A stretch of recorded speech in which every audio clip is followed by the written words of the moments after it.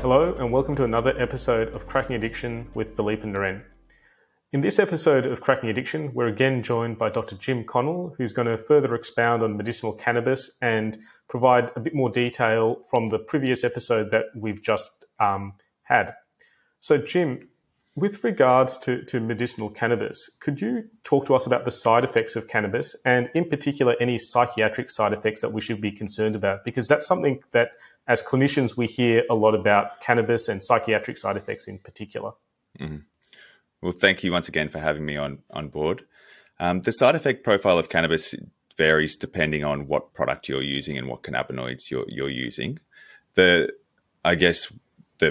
cannabinoid that probably has the most evidence and one that's widely used, but also has the most risk of causing side effects is THC. So that's probably where we should focus in regards to the side effect profile. So just generally, before we get into the psychiatric side effects, most side effects related to THC are dose dependent. So when we start someone on medical cannabis, we start them at a subtherapeutic dose and slowly increase them in a mindful and intentional manner until the point where they either get benefits from the medicine that are adequate or they start running into side effects. So when done in that way, side effects are unlikely to occur, but common side effects might be dry mouth, dizziness, increase in appetite, reduction in some of those in some cognitive sort of areas, higher executive function, ability to sort of maintain that sort of working memory can be affected. In regards to the psychiatric side of THC,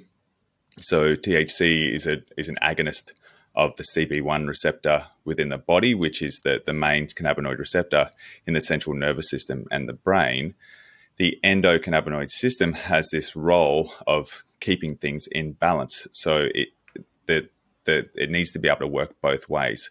So the right dose of THC can be calming and relaxing. The wrong dose can actually be anxiogenic and increase someone's anxiety. At extremely high doses, in rare cases, this can lead to paranoia, hallucinations, and mildly sort of psychotic symptoms. But this is rare, and to be honest, I haven't seen anyone in my clinic express those types of side effects. The only way that would happen was if they took the wrong dose of their medicine.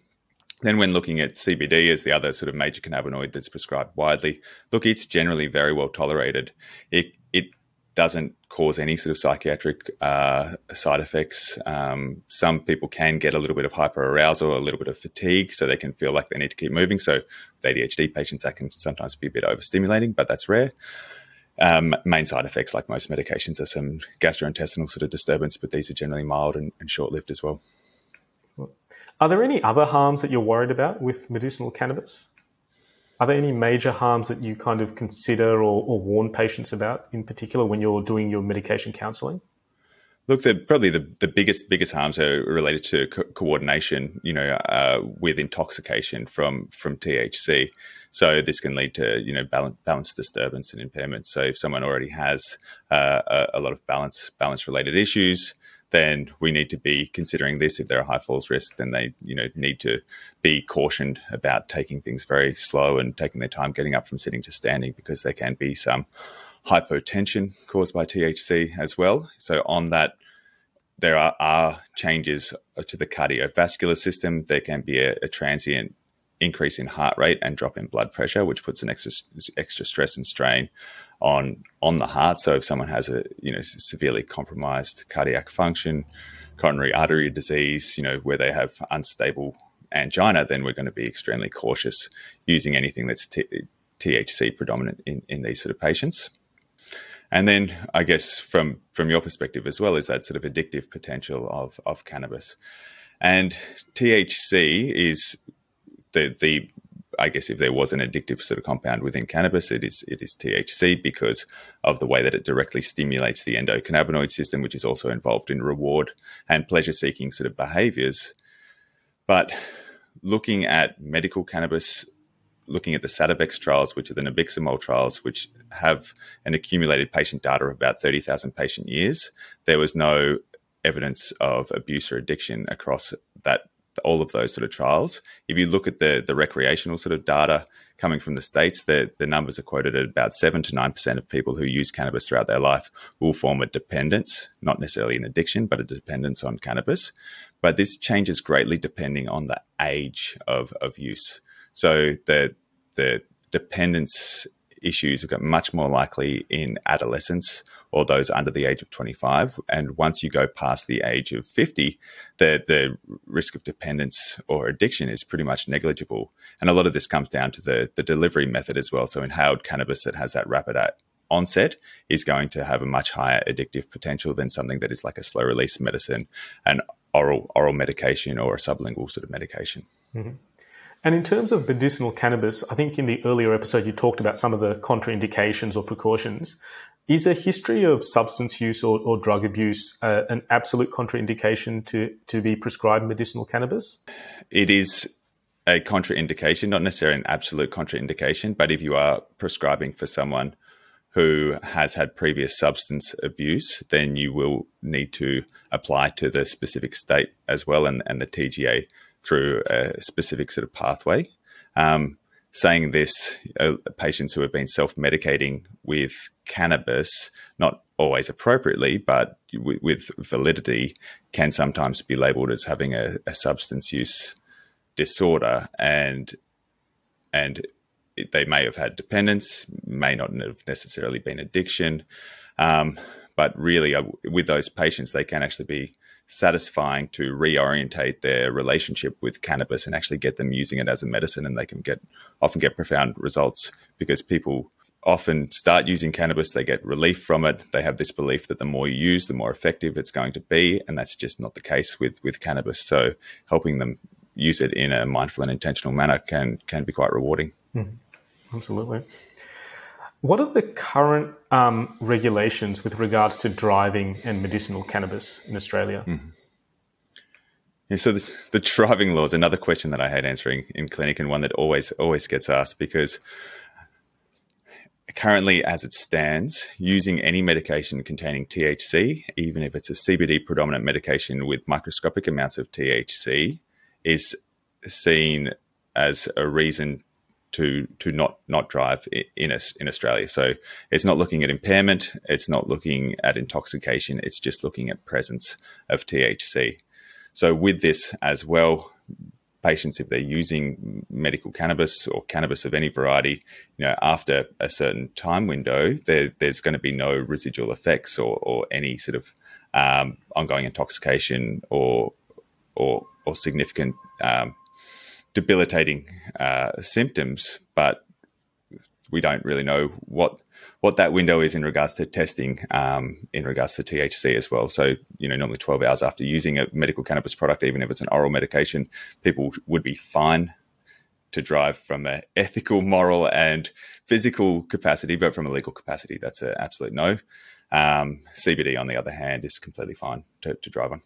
So there are a number of countries and jurisdictions where medicinal cannabis has a longer history than in Australia. What has been the experience there, and have there been any significant population level harms of having widespread access to medicinal cannabis in these jurisdictions and countries?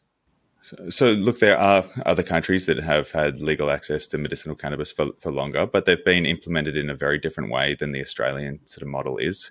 So if we look at North America, which is, I guess, the main area of focus here, previously, even though they've had medical cannabis for a prolonged period of time, a doctor's involvement has just been to write a certificate to say someone has a valid reason to access medical cannabis, but then those patients have gone to a dispensary and have been given advice by bud tenders who are knowledgeable retail assistants but have no understanding of health and disease. And so often the things that have been recommended may not be the most appropriate for the patient. So with that, high concentration THC products, via the inhaled route, concentrates and these types of things have become quite widespread in a lot of those areas, and they're much likely to cause, addiction or dependence. They're much more likely to disrupt the body's own endocannabinoid system, which, as we mentioned earlier, is heavily involved in regulating all of our internal processes. And so through that, people can have increase anxiety and depression, and they may, if they are using it problematically, they might not be going back to see their doctor regularly to actually check in and make sure that they're using it in a way that's improving their function. But in regards to, I guess, other potential addictive substances, the harm that has occurred has been minimal, and there have been a lot of positives as well. So, we've in some states we've seen reductions in opioid overdose when medical cannabis has become available or become legalized. We've seen, of a divergence away from those criminal sort of underground sort of networks and unscrupulous sort of suppliers of medicine that might be sort of contaminated with a whole bunch of other sort of toxins. So there have been a lot of benefits as well, but I think we are doing it in the right way here in Australia, by upskilling and educating doctors to be the ones that are choosing or helping the patient choose the right product, and then having ongoing monitoring to make sure that we're getting improvement and there's no harm, and we can modify the regimen depending on how people are going. Mm-hmm. So currently, especially in Australia, medicinal cannabis is in its infancy. What is your prediction for the future role of medicinal cannabis? I very much hope that medical cannabis, well, I believe medical cannabis is here to stay, but I believe it's going to sort of change quite, hopefully, dramatically from a medical point as we sort of gain a greater understanding of the other cannabinoids within the cannabis plant as well. The THC is the only real intoxicating cannabinoid within the cannabis plant. There are all of these other minor cannabinoids that have quite strong therapeutic potential as well, that could be used without that sort of same risk of harm that is associated with THC. And so I believe our formulae will continue to expand, I hope, and through that, hopefully we see greater evidence base to prove those real world results that people who are working with cannabis regularly are seeing on a daily basis. So I see it hopefully, expanding dramatically and becoming part of every doctor's toolkit, because it is an extremely versatile therapeutic tool for a lot of different conditions. Yep.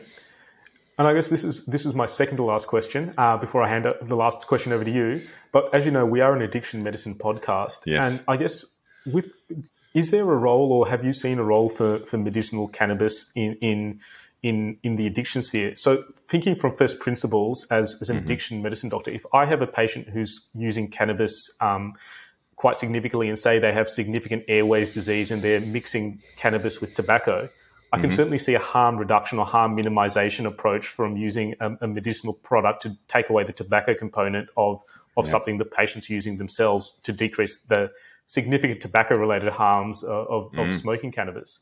So I can see something from a harm reduction point of view there, just off first principles. But more broadly speaking, do you have any feel for the role of medicinal cannabis in the addiction sphere?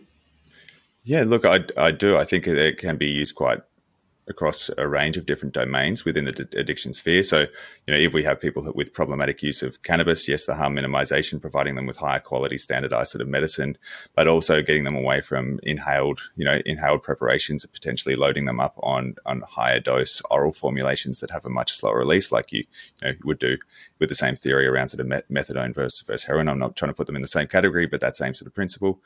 And then in regards to other addictions, then yes, I do believe it can be quite beneficial. For one, helping in the withdrawal stage of many different sort of addictive substances that will lead to gastrointestinal sort of disturbance, agitation, anxiety, sleep-related issues, all of which cannabis can be quite good at helping sort of manage. But also, looking at why someone has an addiction, getting back to that pain and trauma that they've likely experienced and trying to treat the underlying cause, then yes, I think cannabis can be beneficial, not just in acute withdrawal, but actually helping them manage these underlying conditions alongside their conventional therapies and other complementary therapies as well. And finally, are there any other messages you would like to share with our listeners and audience today? The main thing that I'd like to sort of share really is the intricacies and importance of the body's own endocannabinoid system and how it relates to all of our other physiological systems within the body, and thinking that through upregulating and supporting the body's own endocannabinoid system, we can actually improve a lot of different chronic disease states. And this doesn't necessarily need to be with cannabis, even though cannabis is a tool that can be used to modulate the endocannabinoid system.